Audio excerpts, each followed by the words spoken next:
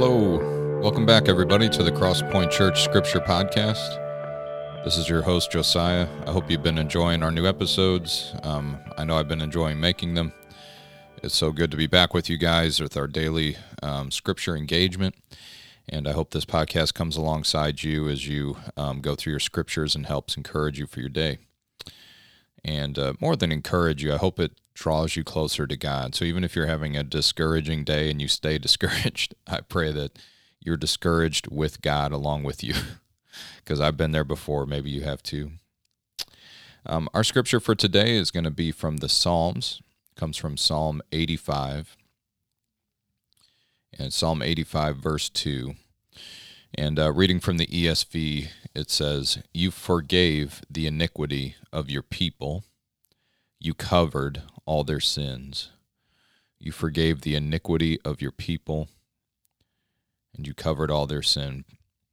All right, so very encouraging verse. What's interesting to me as I first read this is, for all of you Christian listeners, this probably sounds familiar, I guess, since God made his love for us central to Jesus Christ, Jesus and his death on the cross for our sins so that we could be reconciled to God and have peace with God is the central piece of Christianity.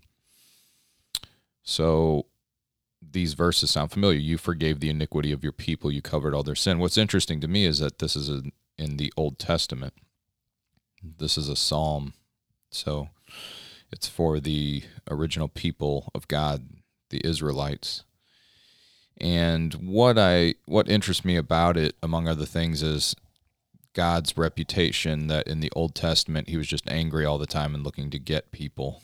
And it starts to seem like maybe that was disinformation, when you read these sorts of verses and so many other ones in the Old Testament. So what I'd love to do is back up a little bit and see if we can get a little bit of context. Sometimes it's going to be difficult in the Psalms if they don't say when they were written, or some of the Psalms of David will say, a Psalm of David when Saul pursued him in the wilderness, something like that. But this one here says, to the choir master, a psalm of the sons of Korah, so we don't get a historical background here. There might be some scholars or something that would know more, but at least our context here doesn't tell us a lot about that. But apparently, so if we read verse 1, "Lord, you were favorable to your land. You restored the fortunes of Jacob." So Jacob there's, the one that wrestled with God, had his name changed to Israel, to which the entire people began to take their name, the Israelites. And so the fortunes given to Jacob were, his birthright and the promised land and many descendants and so on. These things promised to Abraham passed to Jacob, and so this is a symbol here. "Lord, you were favorable to your land. You restored the fortunes of Jacob. You forgave the iniquity of your people. You covered all their sin."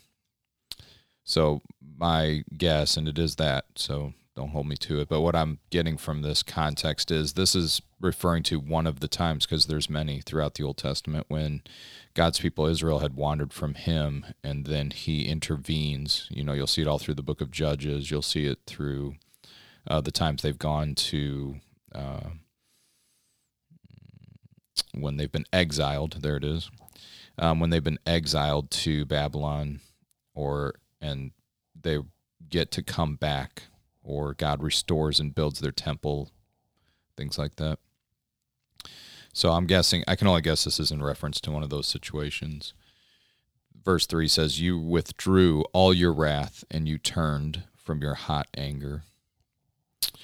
So already an encouraging verse that this is God's character, and a lot to learn in our prayer life here, because these psalms are prayers and songs and of praise and asking for things, and also lament, and which means it's a big 50-cent word for, well, it's not a very big word, but it's a Bible word for talking to God fully about the things that have broken your heart, lament. You're just honest with God when things aren't the way they should be.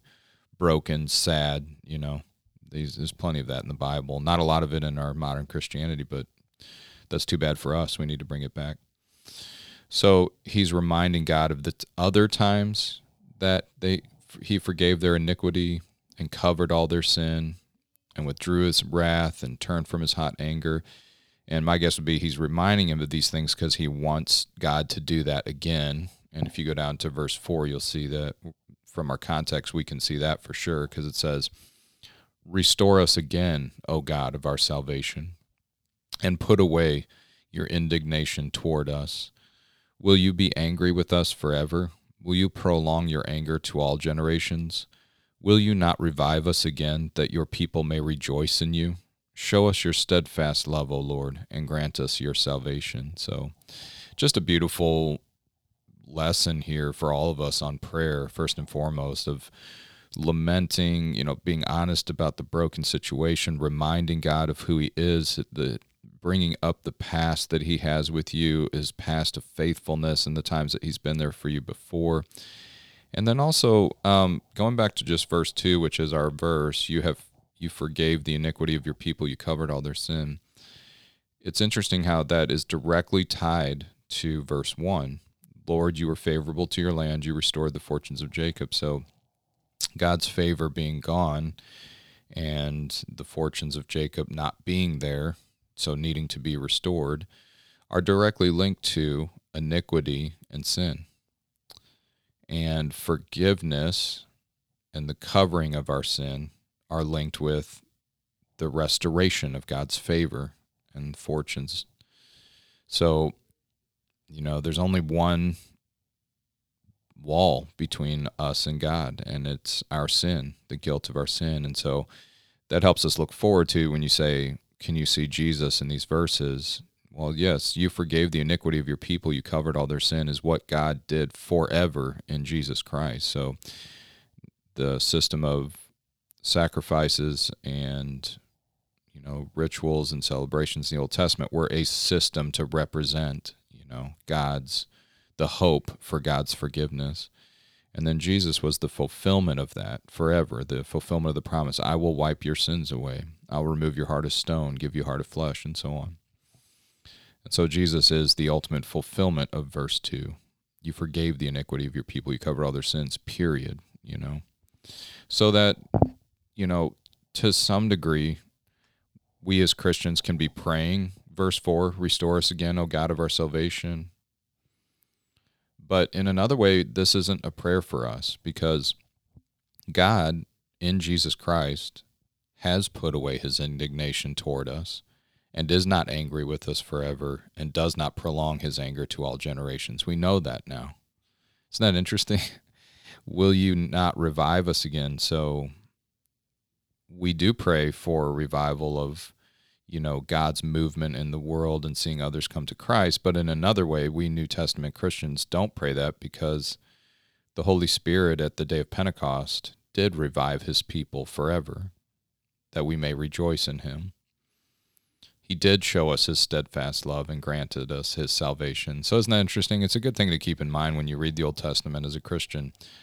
You're going to find some things in there which can cause us to rejoice, because we have received the things that they were asking for. Like, we've received an answer, just because of God's sheer grace and mercy upon us, we've been a part of the answer that God gave to Psalm 85, and that answer was Jesus Christ. So pretty cool. Just some reasons to rejoice and to celebrate maybe some promises and benefits of knowing Christ and his cross and the power of his resurrection that we don't normally celebrate, but maybe we should more often. All right, guys, what a wonderful verse. I'm so glad I did this with you. To be honest with you, I wasn't sure where it was going to go there towards the end, but pretty cool. So Psalm 85, verse 2, great verse for us. Hope to see you next time.